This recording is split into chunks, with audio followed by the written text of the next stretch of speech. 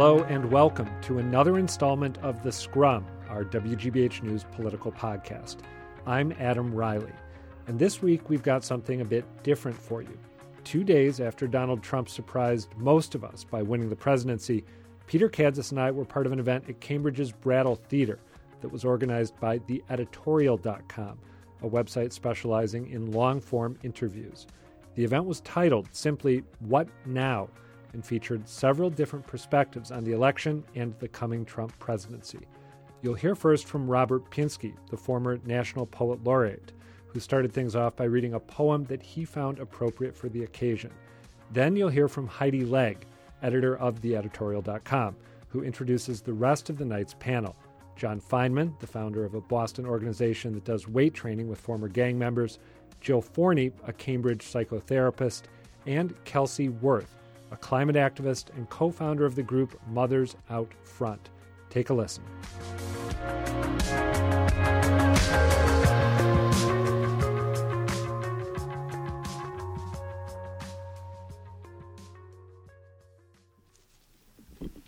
Hello, everybody. I am Robert Pinsky, and I'm going to get things started by reading to you. This is the poem that Walt Whitman wrote about the very ugly election of 1884. It's the election of Ma Ma, where's my pa, in the White House, ha ha ha, and Romanism and rebellion. So, Walt Whitman, Election Day, November 1884.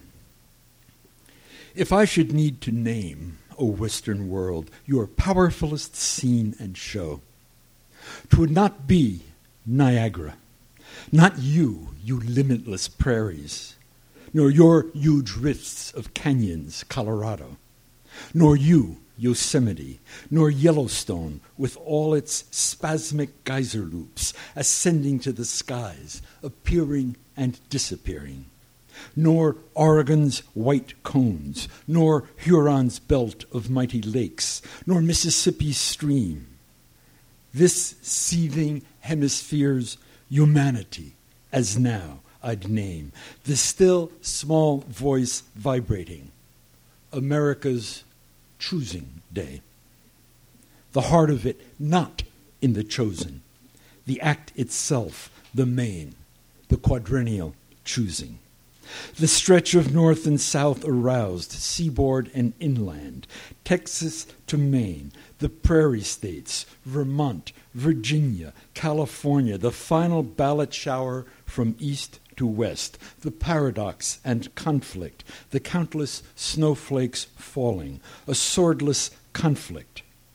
Yet more than all Rome's wars of old, or modern Napoleon's, the peaceful choice of all, or good or ill humanity, welcoming the darker odds, the dross.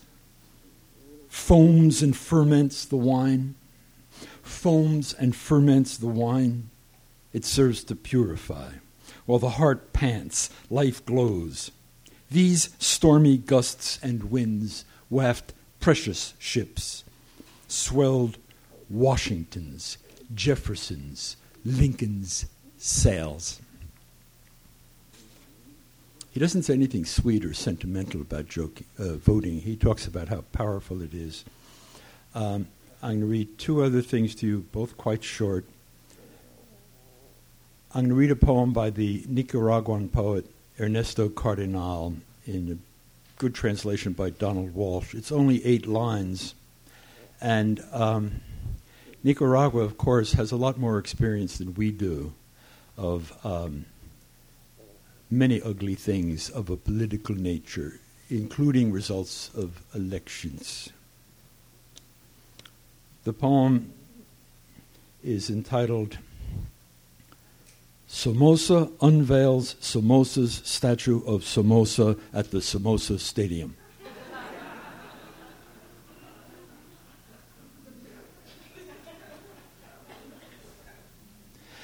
It's not that I think the people raised this statue to me. No, because I know better than you that I ordered it myself. nor that I have any illusions about passing on with it to posterity.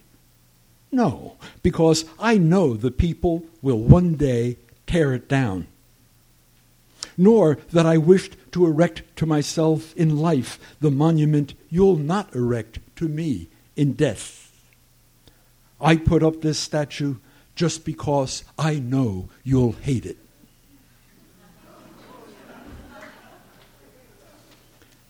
And having had Whitman's qualified reservations about the ballot, though he celebrates it, and having read that poem about showmanship and totalitarianism, Whitman ends by appealing to history, to Washington, Jefferson, and last of all, his hero, Lincoln. And I'm going to read a few passages to you from Abraham Lincoln's favorite, his famous second inaugural address that reflects, among other things, on the history of slavery. 1/8 of the whole population were colored slaves, not distributed generally over the Union, but localized in the southern part of it. These slaves constituted a peculiar and powerful interest. All knew that this interest was, somehow, the cause of the war. To strengthen, perpetuate, and extend this interest was the object for which the insurgents would rend the Union even by war, while the government claimed no right to do more than to restrict the territorial enlargement of it. Neither party expected for the war the magnitude or the duration which it has already attained. Both read the same Bible and pray to the same God, and each invokes his aid against the other. It may seem strange that any men should dare to ask a just God's assistance in wringing their bread from the sweat of other men's faces. But let us judge not, that we be not judged. The prayers of both could not be answered. That of neither has been answered fully. And then the famous peroration, which would be the last thing you'll hear from me till the fellow panelists come on. With malice toward none, with charity for all, with firmness in the right as God gives us to see the right, let us strive on to finish the work we are in, to bind up wounds, to care for him who shall have borne the battle, and for his widow and his orphan, to do all which may achieve and cherish a just and lasting peace among ourselves and with all nations.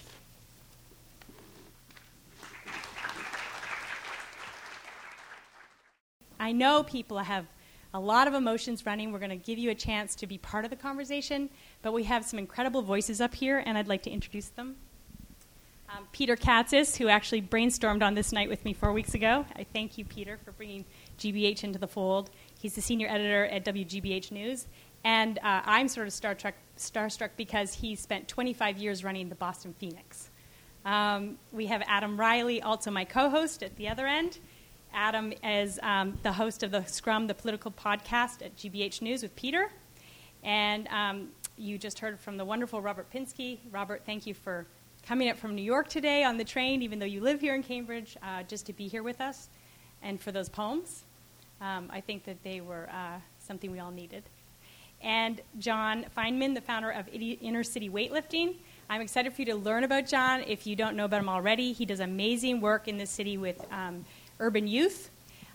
Jill Forney, we pulled up on the stage today because we felt that wherever we were going, people were feeling very raw about the surprise of how the election turned out. Some people are very celebratory in parts of the country. How do we process that?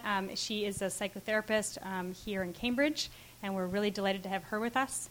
And Kelsey Worth, who I really am interested to hear from tonight on climate change, because things have very much changed with this new president. I'm guessing. So we have a very good group. There are a lot of things to cover. We're going to try and have about 30 minutes of chat up here with amongst ourselves with you guys, and then we're going to let you ask them questions. So thank you for being here, and let's get to it.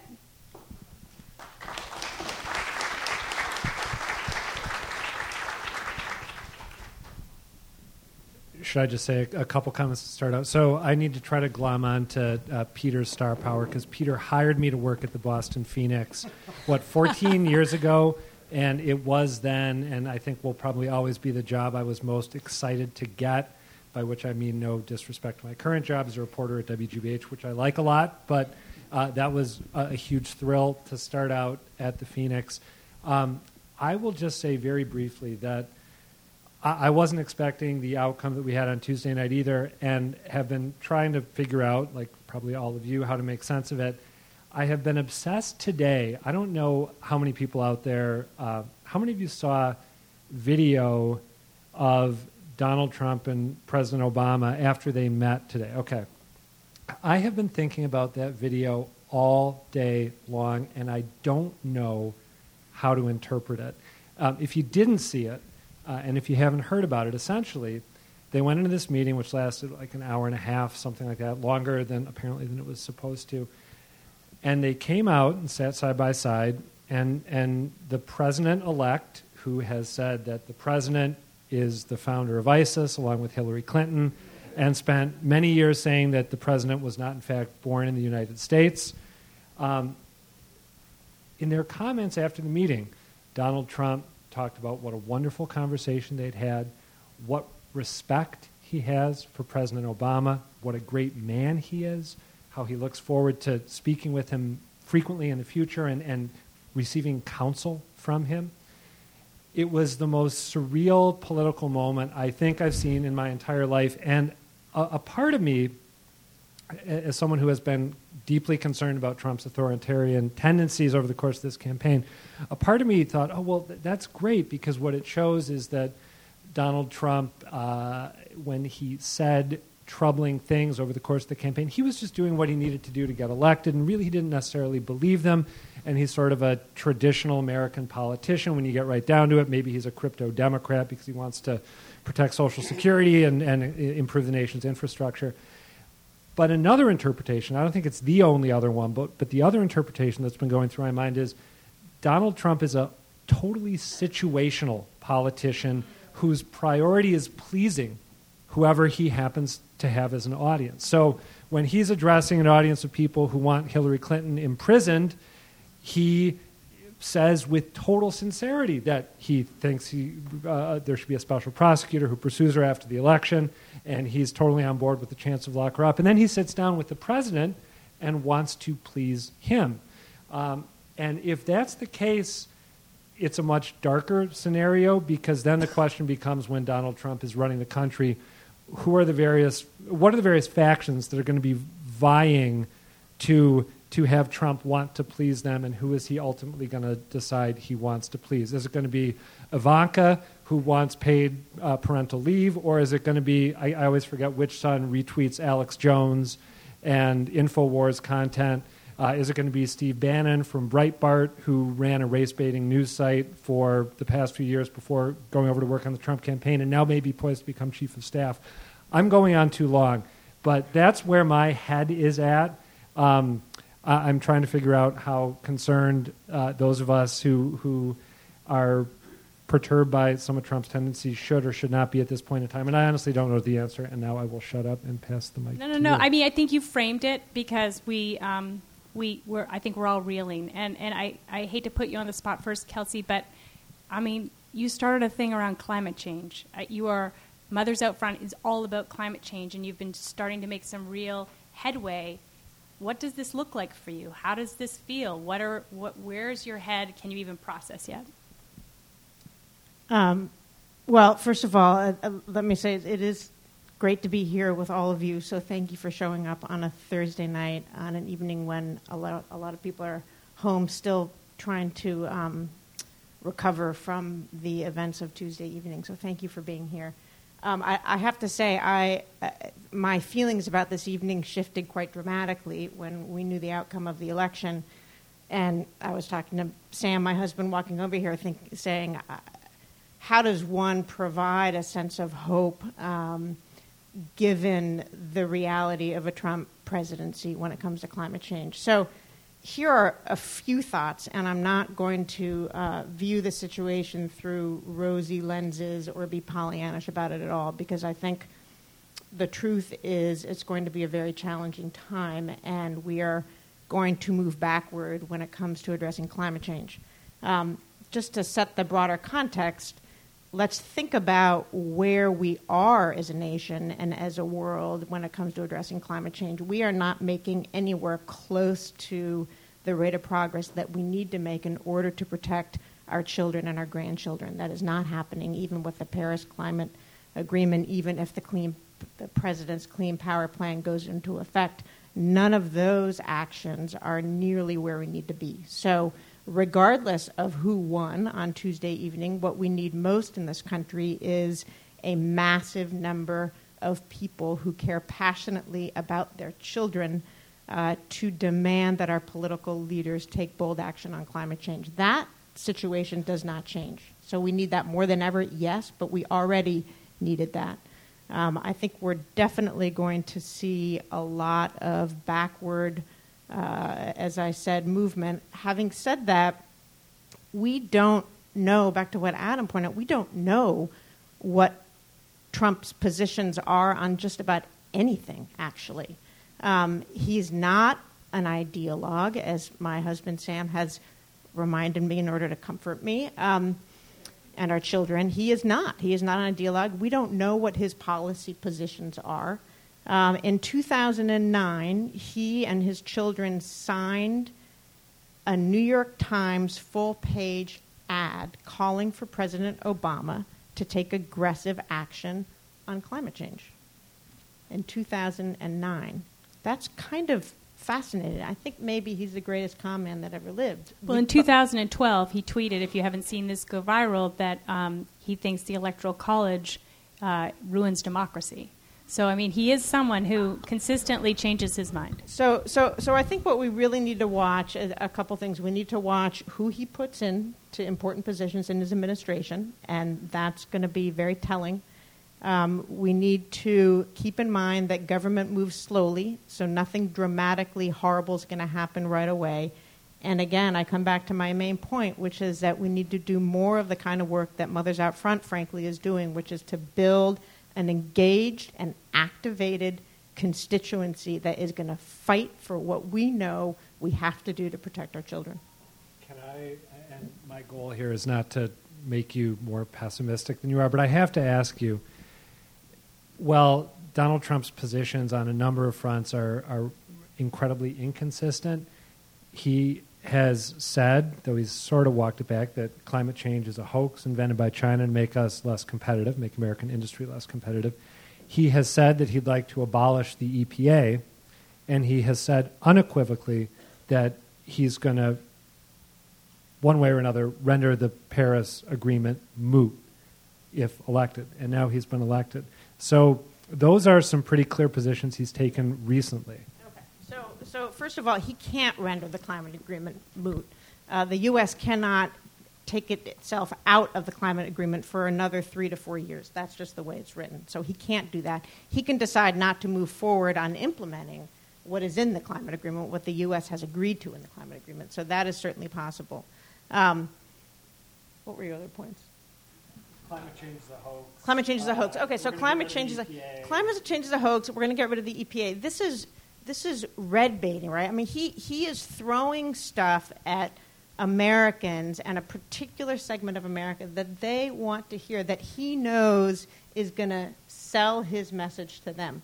Does he really believe that? We don't know, but I think it's premature to say that Donald Trump is going to get in there and try to take away the EPA. So we don't know that. And the other important thing is that the vast majority of Americans, again, want us to be taking a more aggressive action on climate change. They believe the science, actually, and they hold close to their hearts, as close as almost any other issue out there, clean water, clean air, clean communities and healthy children. And Donald Trump is not going to be able to take that away from the American public. I do not believe that is the case. I am very hopeful when it comes to people rising up to protect what they feel is absolutely core to their families and, again, to their children. I'm going to ask John a question because some of these topics, we're going to talk to Peter about journalism, they're very election-based. You're dealing with inner-city kids all the time. Does this election affect them? Is this what they're thinking about? Can you tell us what you know from your perspective, does it change anything? And if it does, what? Yeah. So specifically, we work with the less than 1% of young people that are driving more than 50% of gun violence. So most of our students have been shot. Nearly all have done significant jail time, and they're coming from family incomes of less than $10,000 per year. And I say that because, when Trump came down that escalator, unfortunately, in 2015, I've been predicting that he was going to become president. And the reason why is while our students certainly do not agree with Trump and are not Trump supporters, they felt left out. It doesn't matter who's in office. Nothing is actually reaching them. And my fear was that Trump was going to reach people in more rural areas who feel just like that, left out, and are going to make decisions to put someone who's at least connecting with them in a meaningful way because they haven't been connected with before. And I think it's unfortunate because Trump has come to symbolize hatred and racism in many places of this country. And our students were talking Wednesday, and they start joking around, and when they're walking around and someone's looking at them and they're wondering, I wonder if that person is racist, they joked and they say, well, now we know. So sadly, this doesn't impact them. It just highlights the reality that they've always known. And I do want to say one thing because this is why I'm so hopeful. In our gym every day, we have people coming in from 6- and 7-figure backgrounds, paying our students to train them. And because they know them as a person, for the first time, they care in a meaningful way. They invite our students out to dinner with their own family. They invite them into their homes. They take them out for coffee. And these are people who've never known anyone that's gone to jail, never mind been shot, never mind someone who's a gang member. I don't like that term because they're just young people bonding together in a support system because other people haven't shown them the same support. So, to answer your question, unfortunately, it doesn't affect them. What about the piece that now they think that, not half the country because the popular vote was for Hillary, but a very large swath of the country in their eyes is racist? What do they do with that? It just highlights the reality. And they've been fighting against that from the moment they were born. And I think that, my hat's off to our students and what they've been able to overcome just to get to where they are today. And it's not to say that we agree with every decision that they might have made along the way, but the fact that they can fight through it, that they can still wake up and go to work and try to find that better path, they've overcome more than I'll ever have to come in my entire life. And that, to me, is incredibly hopeful because it shows us that given the context of everything this country is going through right now, we as people have a power to connect with each other and care for each other, and rather than acting on fear, start to turn that fear into understanding so that we understand why these decisions were made, and then we can find meaningful solutions from there.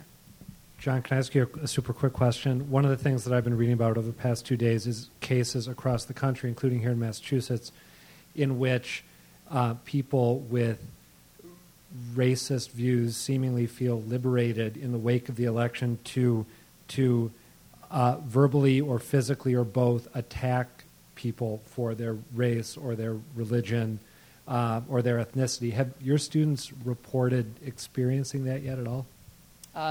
They experience it every day. I think you even look at everything that's happening in the news before this election. Some of the shootings that we see on TV, this is nothing new, unfortunately.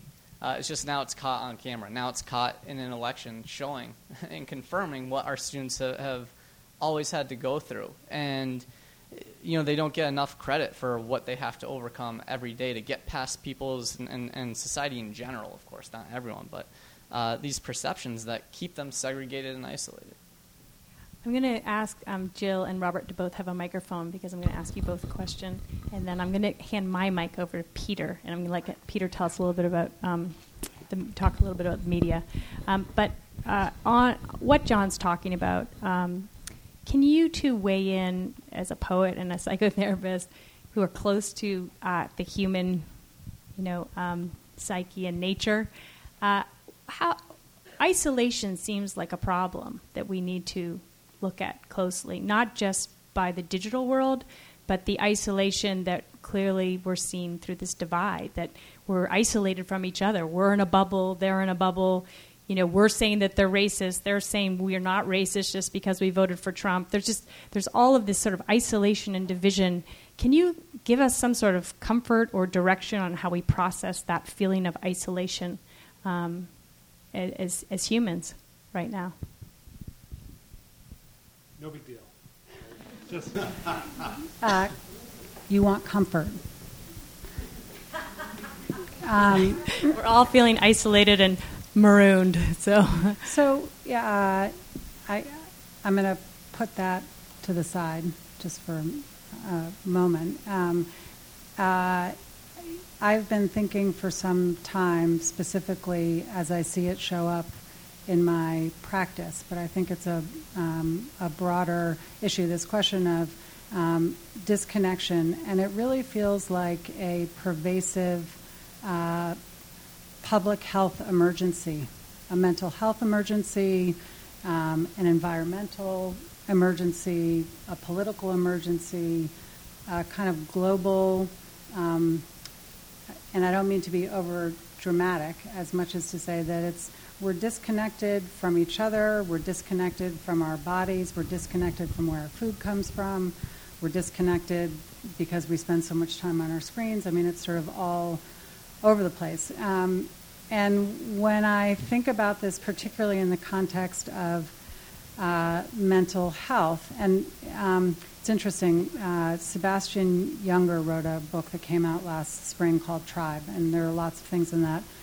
book, but one of my takeaways is that he was sort of re-describing the trauma that people in military combat suffer when they come back, is not what they've encountered when they've been in combat, but a loss of a sense of interconnectedness, and tribe can carry some other connotations which are tough. But insofar as it's a sense of interconnected, interreliance, doesn't really matter if I like you or not, we're all in this together sort of thing, that when they come back to the U.S., and maybe the U.S. in particular, it is a culture of deep individualism and self-reliance. And there are lots of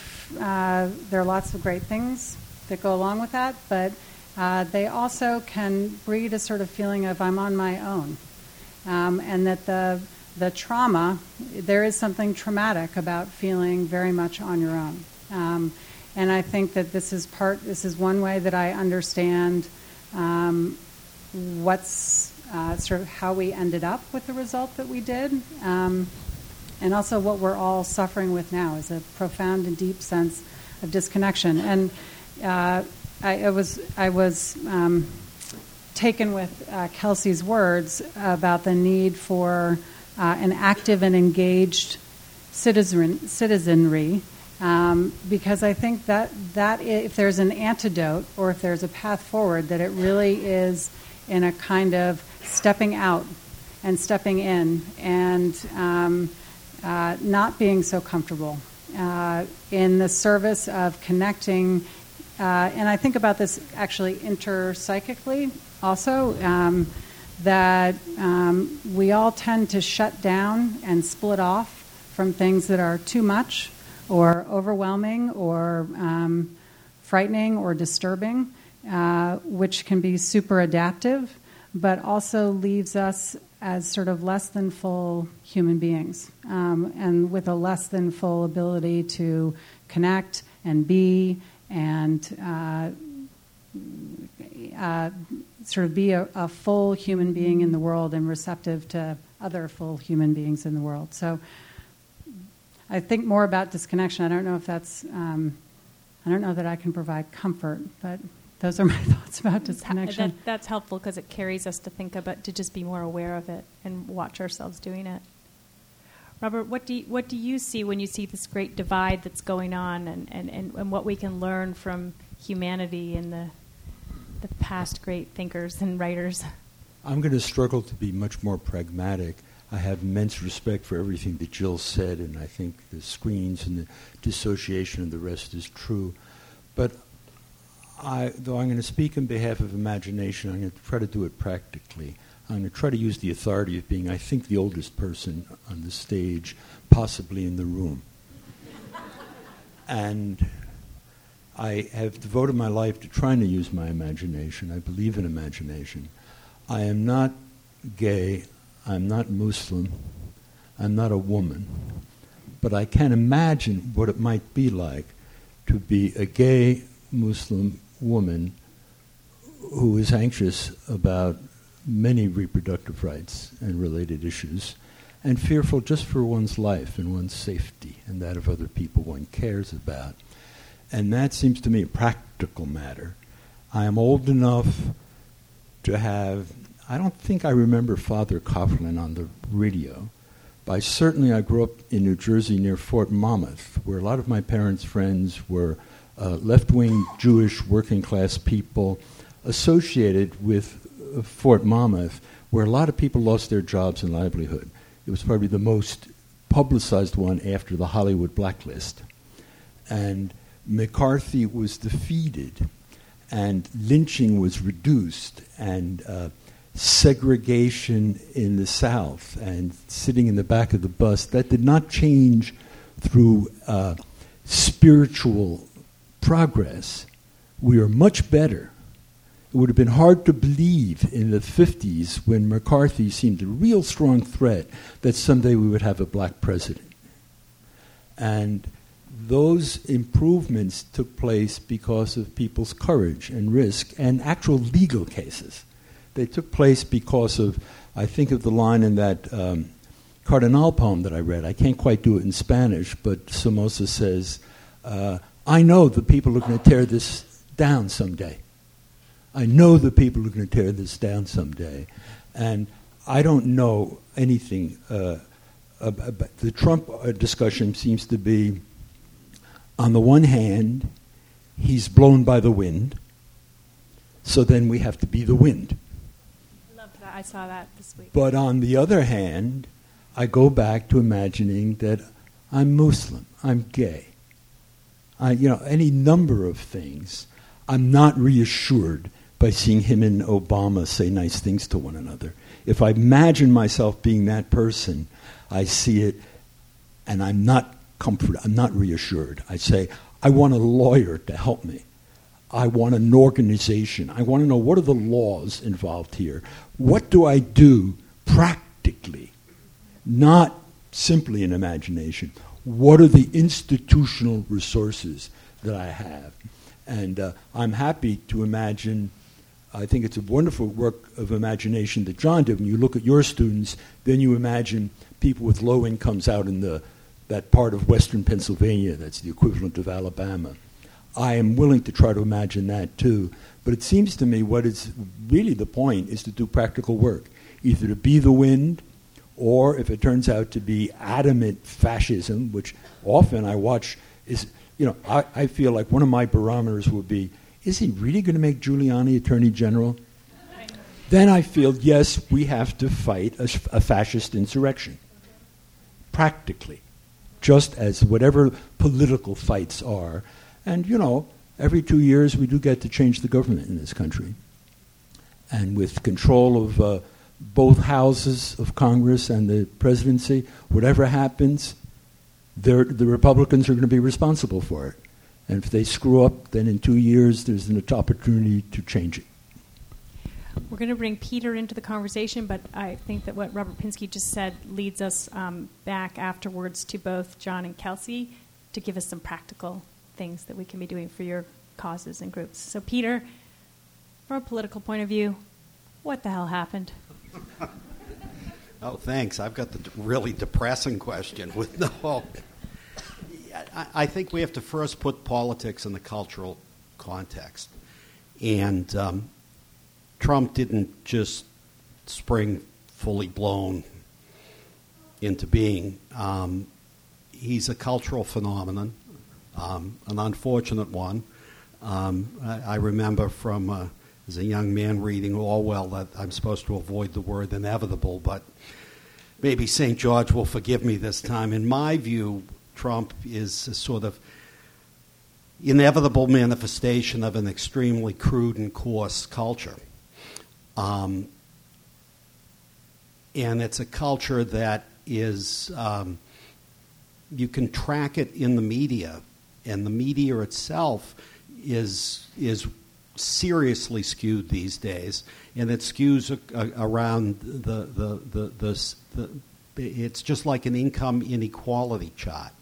You have, the lower common denominator broadcast and print vehicles.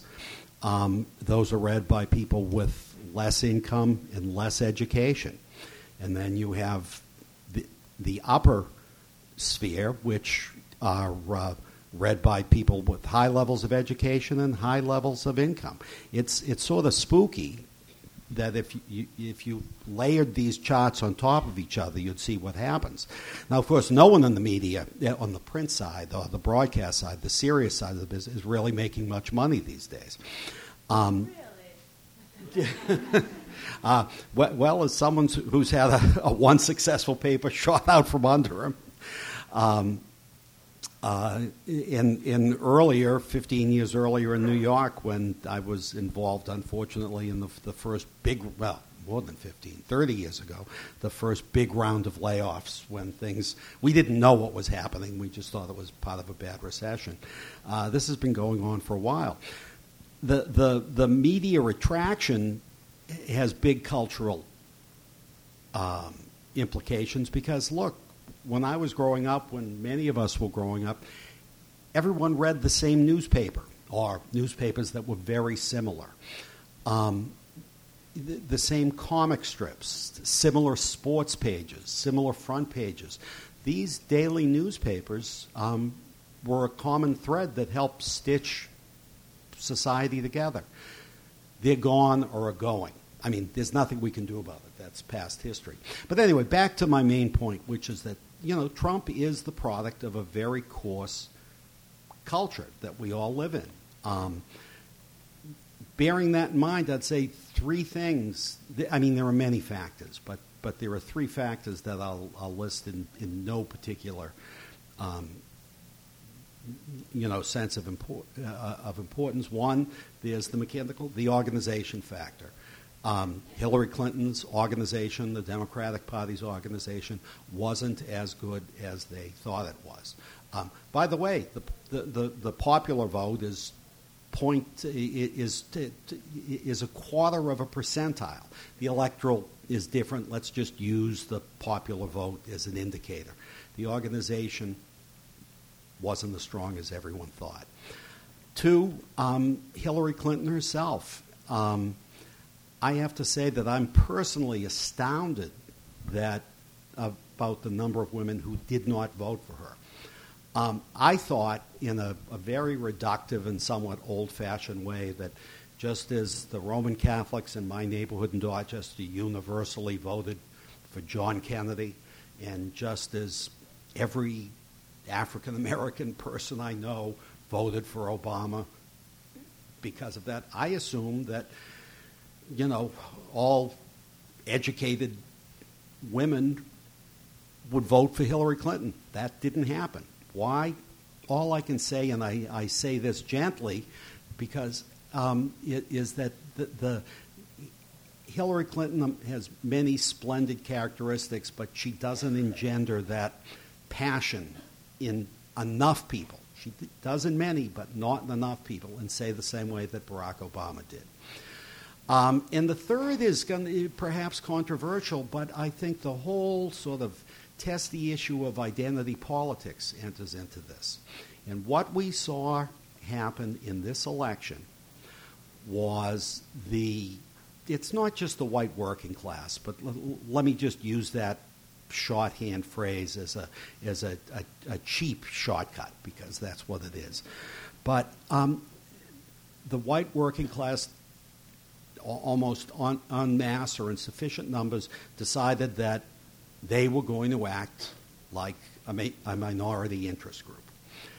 And that's what happened. Adam can tell you, earlier this year, I was never able to figure it out, but as long ago as a year ago, I had this sense that the white working class vote was going to matter in some way. I never figured it out. Unfortunately, it was figured out for me that day. But that briefly, those are the three mechanical things that I think are important. But I would not underestimate just the. I sound like my father. I sound like an old prig saying this. The baseness and crudity of our culture. And by the way, popular culture had an insight into this. The Simpsons, back 16 years ago, had Donald Trump off stage characterized as the President of the United States. Now, Lisa, when she came into office, was responding to the debt crisis that President Trump had engendered. But the Simpsons crew saw something long before we supposed political pros did. Yeah. Can I just hop in briefly please. to follow up on one thing Peter said? One of the best articles I read, and as you all know, there's been a lot of back and forth on social media and elsewhere in the wake of the election about whether the press did a good job or did a bad job, whether the media succeeded or failed. And I happen to think that there was some reckless journalism done, and there was also some exemplary journalism done. One of the best pieces I read, and many of you will have seen it too, was a Wall Street Journal piece that ran a couple weeks before the election that talked about the counties in the U.S. where Trump had outperformed expectations and was poised to do very well on Election Day. And they were counties in which they were formerly heavily white counties in which there might or might not have been economic struggles, but frequently people were doing okay economically, but they had experienced a higher than usual demographic change in the past decade or two. So they'd seen a lot more, it used to be all white, and all of a sudden a lot more people of color, in particular Latino immigrants, were coming to work in factories or in local industries. And the correlation doesn't necessarily equal causation, but I think that the reporters made a pretty good case that there was a demographic anxiety closely linked to support for Trump, which wasn't necessarily linked to real economic anxiety. It was more about a perception that their culture was changing than it was that they were struggling economically. Now, it's not; those things aren't necessarily mutually exclusive. Just one other point I want to make quickly. This might come up in the discussion, I think that this whole election has made the press agonize about a lot of deeply held assumptions that we have, in particular the notion, and we were talking about this at the outset off stage, that we are supposed to be objective in the question of what objectivity means. You can, on the one hand, take objectivity to mean that you've got two candidates running against each other, Hillary Clinton and Donald Trump, and any story you do should contain a couple pro-Clinton points and a couple pro-Trump points. So that's objectivity as balance. The other notion of objectivity that one could embrace, and this is one that I happen to be sympathetic to, maybe because I come from opinion journalism before going to WGBH, is objectivity as clarity and accuracy and moral honesty. And I think that those are two competing conceptions of objectivity that don't necessarily, they can't necessarily be reconciled.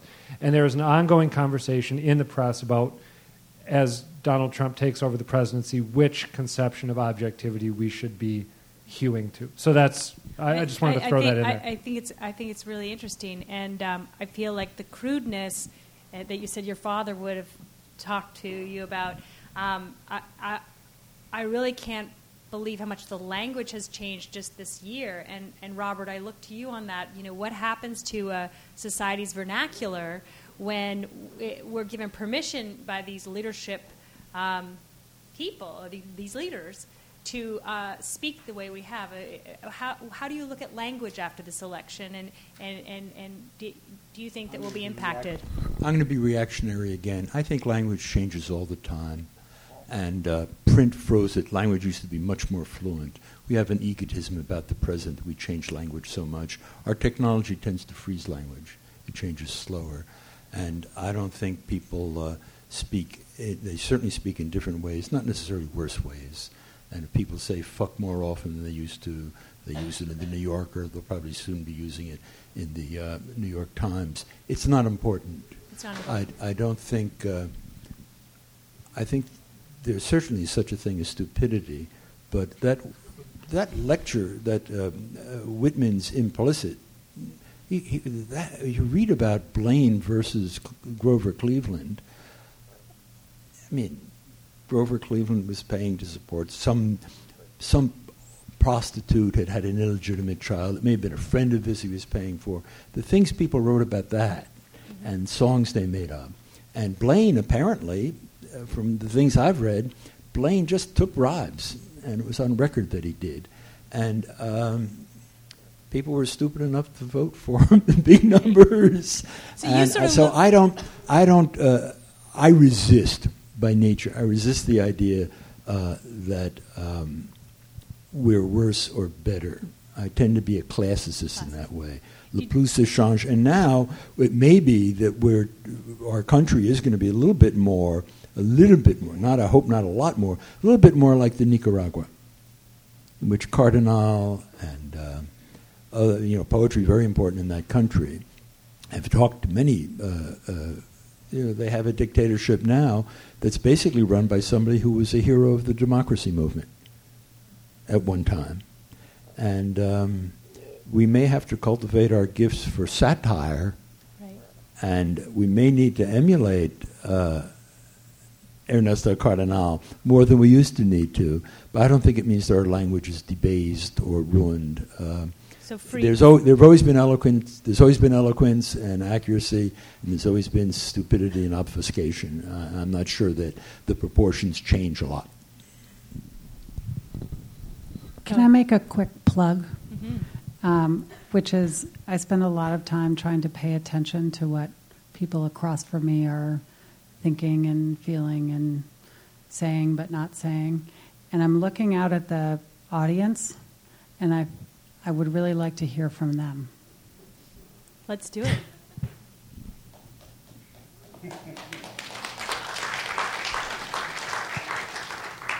So we invite you up. There's a mic here, or if you prefer to just stand up. We've now introduced you to all the people and the different topics you can touch on. So we'd love to hear from you. Hi. So thank you all for being here. And I can tell you one of the key reasons why I came tonight is this feeling that I'd love to do something, but it's hard to figure out what to do. And when any of you say things like get involved, find an organization, I can tell you I have a kid who's a junior in college. She was at a protest last night. I have a son in Brooklyn, New York. He was protesting in front of Trump Tower. But honestly, those protests don't feel like they're going to get anywhere.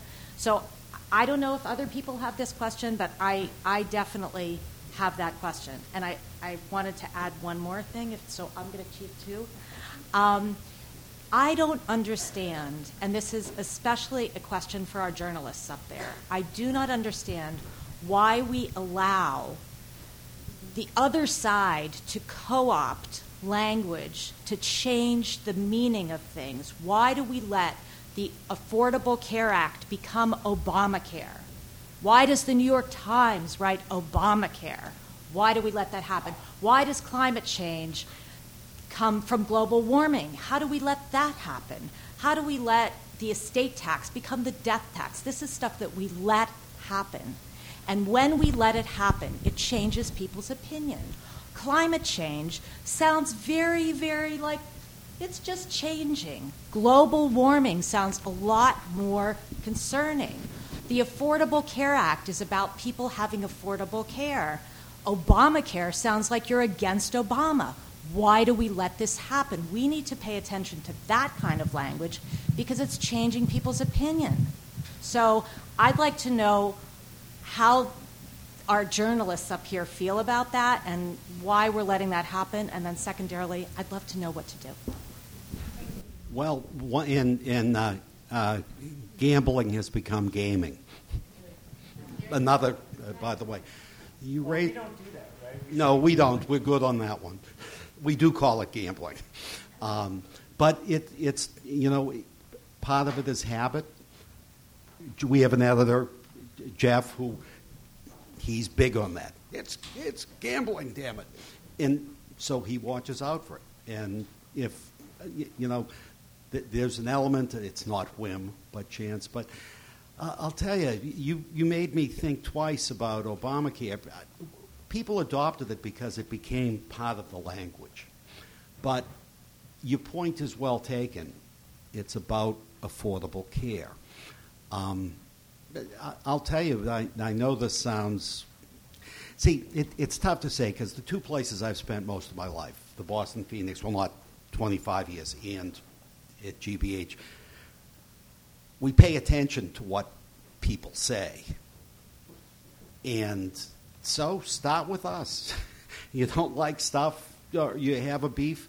I'll tell you, the guy, you can email Adam, you can email me, Phil Rado, the general manager, the VP for news at GBH, he reads everything he gets. He passes it along to us. We're, quote, encouraged to respond.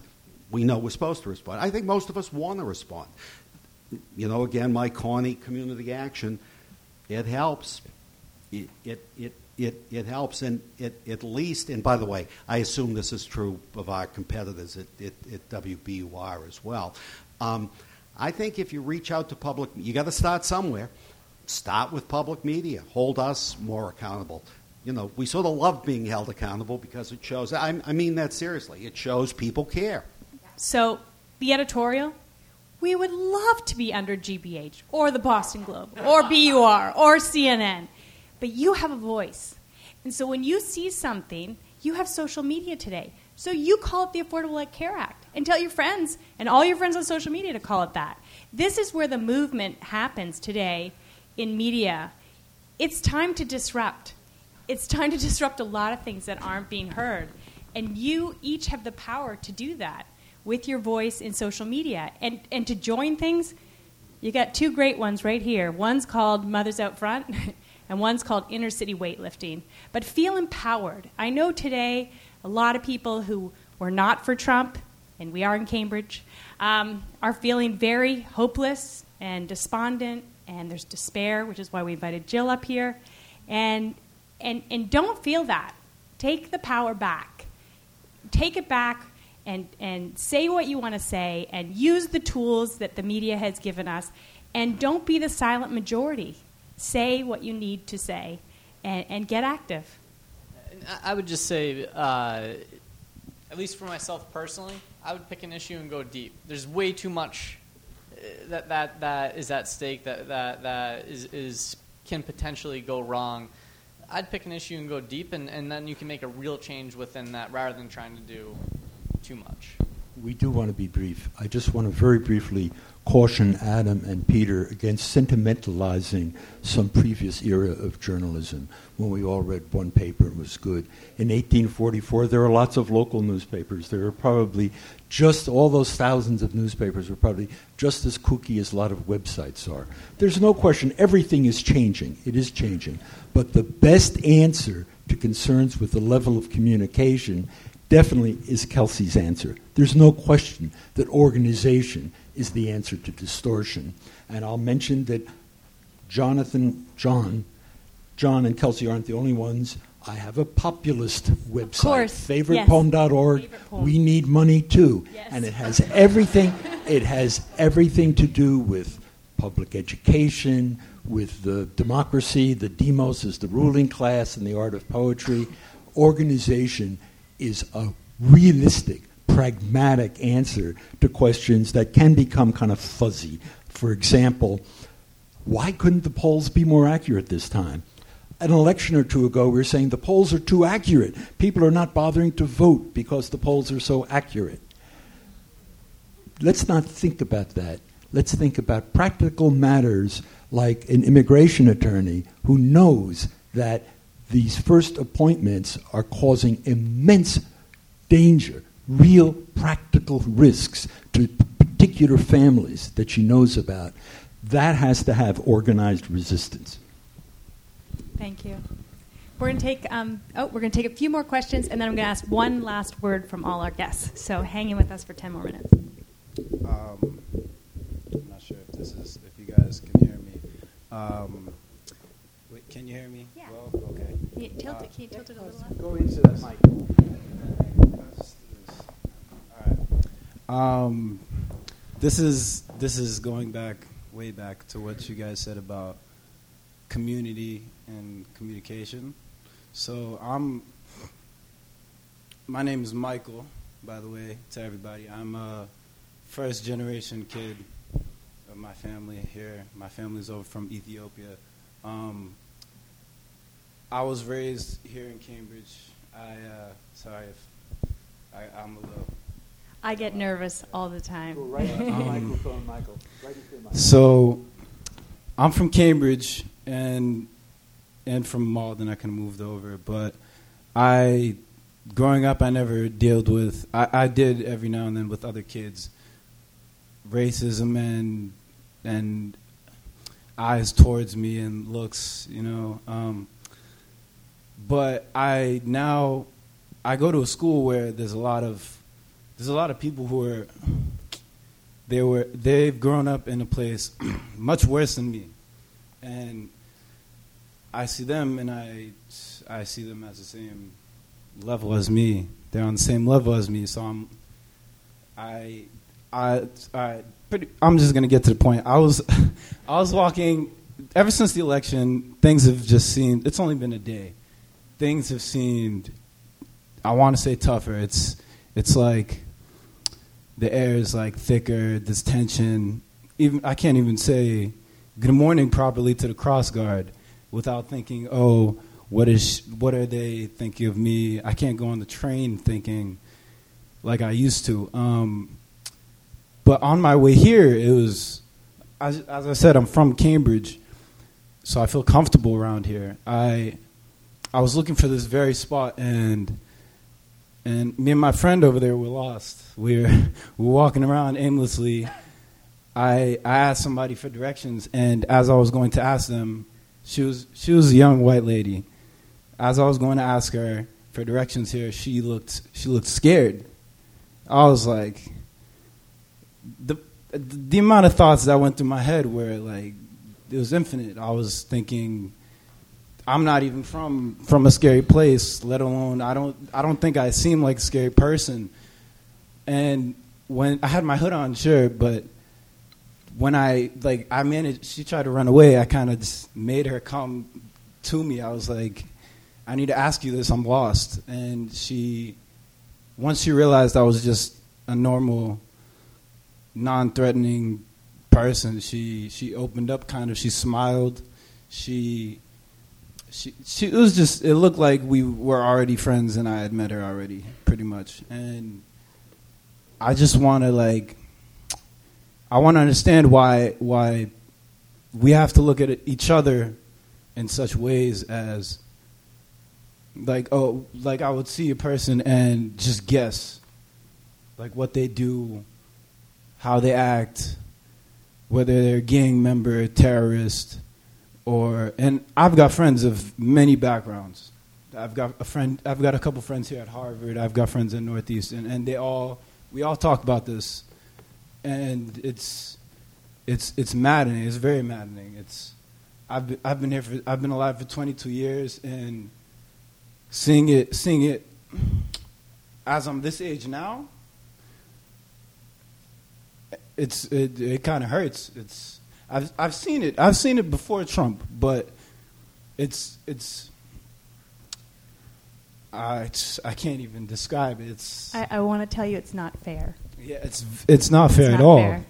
At all. And I'm not necessarily, I can't excuse my fail at code switching. I'm not necessarily mad or heated are coming at you guys as like a group of white people. I'm just coming to you guys as a group of, as a community, as people around here, and just wondering why we can't look at each other as just as not, vile people or animals. That's it. Sorry. So you absolutely can be and should be mad. This is something. What you said is incredibly real, and I think for too much of the country, we've tried to hide from it, and we haven't addressed it, and we haven't acknowledged it. If there's one good thing that can happen from this election, is that now it's time to acknowledge it. This is real. I've been since I started this organization, I've been pulled over so many times, never by myself. I've been pulled over while parked in a parking lot, and I was the only one who didn't get ID'd. I've been pulled over for stopping. I see the police. I stop. I wait the full. I think I waited 5 seconds just to make sure. I get pulled over. The road has a slight bend to the right, and they pull me over saying I didn't use my right turn signal. And it was how egregious it was. Again, I didn't get ID'd. The 2 students I had in the car got ID'd. This is incredibly real, and I think that, before I started this up, I never fully understood it. And I think that's the challenge, is how do we change narratives? Because if you can change the narrative about who people are, who communities are, you start to change the interactions and the outcomes. You start to change the way people think about each other. And what's unfortunate is that you can't do that unless people have a reason to connect. And that's the challenge, and it's sad. We see it all the time. I look at the whole opioid epidemic and this war on, and before that it was the war on drugs. We have so many students that have gotten locked up for such minor things. Now it happens in more affluent communities, white communities, and now all of a sudden we need help. I've never been more furious that something's actually getting some correct help. But it took it happening to white affluent communities for that to happen. And I think that's really the value of perspective. We need people to understand it. And again, I would just say, me for one, how proud I am that you just said everything you did and how much courage that takes. And you shouldn't have to apologize for being mad or if I ever said something that someone found offensive, I want them to call me out. We need to be able to understand each other. So I just want to thank you. Thank you for holding this whole thing right here. If I didn't find out about this, I don't know what I'd be doing right now, or where I'd be going. I heard this and I just thought, yes, I'm coming. I know it's going to be great. So, and this is way more than I signed up for. So it's great. You gave us. You just gave us more than we've given you.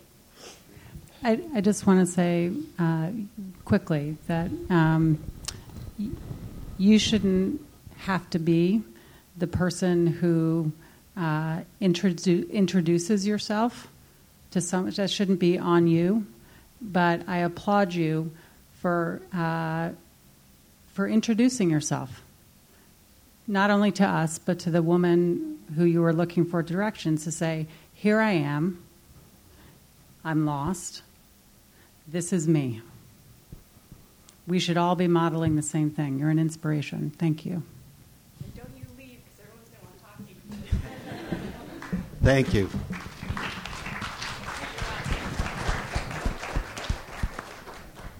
So individuals who are on different sides of the divide are going to be engaging.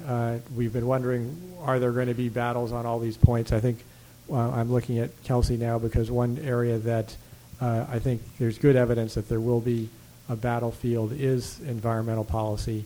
And we have you here, so I wonder whether you could just educate us a little bit, give us a quick primer.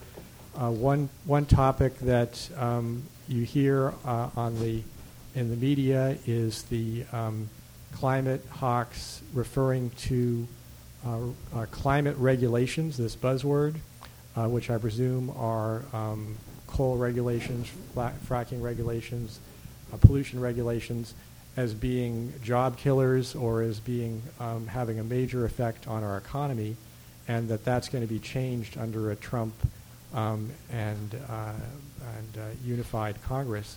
So I'm sure there's going to be a lot of that thrown out there from that sector. And could you please give us your interpretation of a couple of those key elements? When they say that, what are they referring to? What are these things, and what are their significance? Is there some truth to this, that some of these environmental regulations are substantially affecting employment, particularly in some of the sectors that are in the Trump camp? Well, there's sort of a lot there. I guess, I'll start with the last part of your question, which was, is there truth to environmental regulations affecting employment in certain parts of the country? The answer is absolutely. Of course, there is some truth to that. There's almost always a little bit of truth to almost any statement, I should say. So yes, there is some truth to that. I mean, there's no doubt, but that we're going to have a lot of communities hit very hard by the closing down of coal plants and coal mines.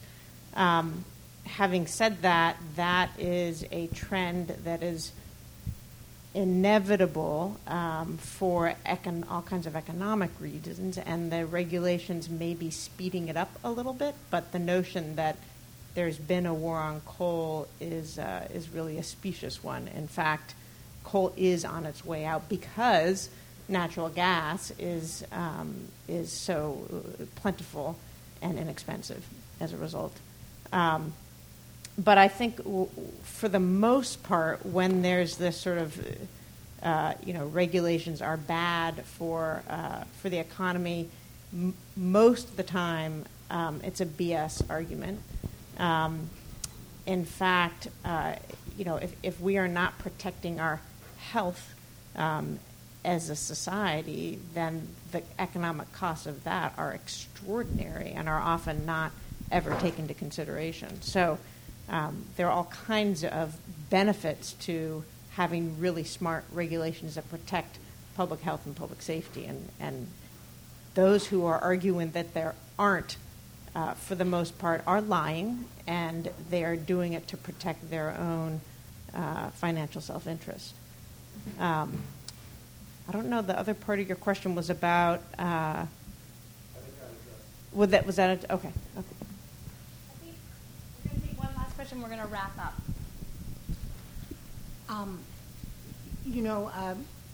When you're up all night, your mind kind of starts going into strange places, and like so many of us who were up all night last night, I was having all these, couldn't stop the chatter and the darkness.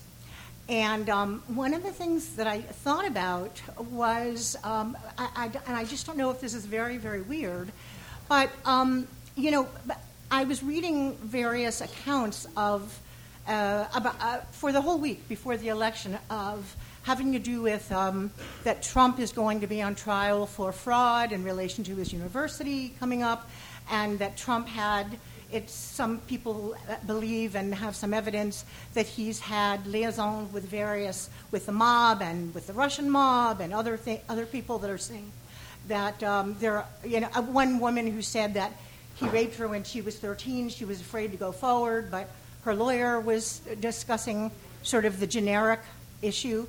And I started thinking, oh, my God, things could happen any minute the way this election has been that could actually end up somehow eliminating him before he even starts.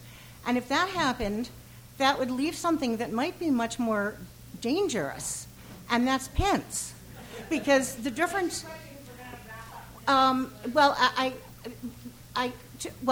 complete the thought and then say the question. The thought is, it seems to me that Pence, who appears so charming and conversational and reasonable, the problem is that he has some very, very dangerous perspectives, of course, and he's very intelligent, whereas Trump is ignorant. So it seems to me that in the end, Pence would be much more dangerous. And so this was sort of haunting me in the night as I was thinking through some of this, and I was just dying to get some perspectives on it. I agree. I agree, too. I would say Trump's going to do whatever is best for him, and that's what we have to worry about. I think if something that Pence wants to do is not best for Trump and what he wants and what's best for his business, then Trump's not going to let him do it. So I think ultimately he will maintain that kind of power, but it's all going to be based on what's best for him and his business. I haven't seen at one point him care about anyone other than himself.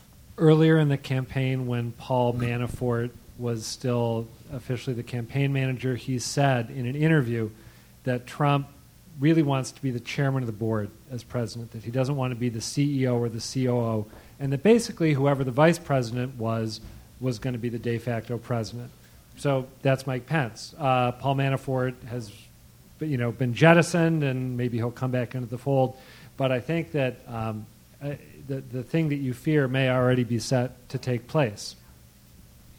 You guys have been a super patient and active crowd. I feel like we all needed to come together tonight. I thank all our panelists for your time tonight and for being here. And Robert Pinsky, if you're not too tired, we'd love to hear one more time from you. This is a very short poem by Czesław Miłosz, the Polish poet, who lived through Nazi occupation of his country, and after the Nazi occupation, the Stalinist regime took over his country. And this is a poem. Czesław, for the next 20 years of his life, after he left that regime, lived in Berkeley, California, where I got to know him and work with him a bit. And this is a translation I created with Czesław of his poem called Incantation. And it's important to say that the title is Incantation, and Czesław wanted it to be very clear that this is not a description of the world as it is, but a description of the world as he believes it has the potential to become. Incantation. Human reason is beautiful and invincible. No bars, no barbed wire, no pulping of books, no sentence of banishment can prevail against it. It establishes the universal ideas in language and guides our hand, so we write truth and justice with capital letters, lie and oppression with small. It puts what should be above things as they are. It is an enemy of despair and a friend of hope. It does not know Jew from Greek or slave from master, giving us the estate of the world to manage. It saves austere and transparent phrases from the filthy discord of tortured words. It says that everything is new under the sun, opens the congealed fist of the past. Beautiful and very young are philosophia and poetry, her ally in the service of the good. As late as yesterday, nature celebrated their birth. The news was brought to the mountains by a unicorn and an echo. Their friendship will be glorious. Their time has no limit. Their enemies have delivered themselves to destruction.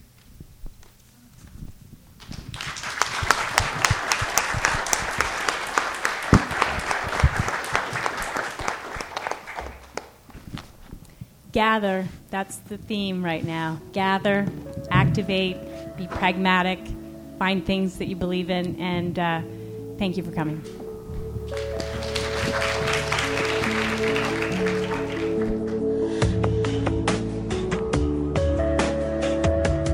And that is going to do it for this episode of The Scrum. Thanks to Heidi Legg and everyone who showed up at the Brattle Theater to make sense of the presidential election and what it means for the future, locally and nationally. And as always, thanks to you for listening. We'll be off next week for Thanksgiving, but back the week after that with another new episode. Our producer is Jason Tereski. The Scrum is a production of WGBH News.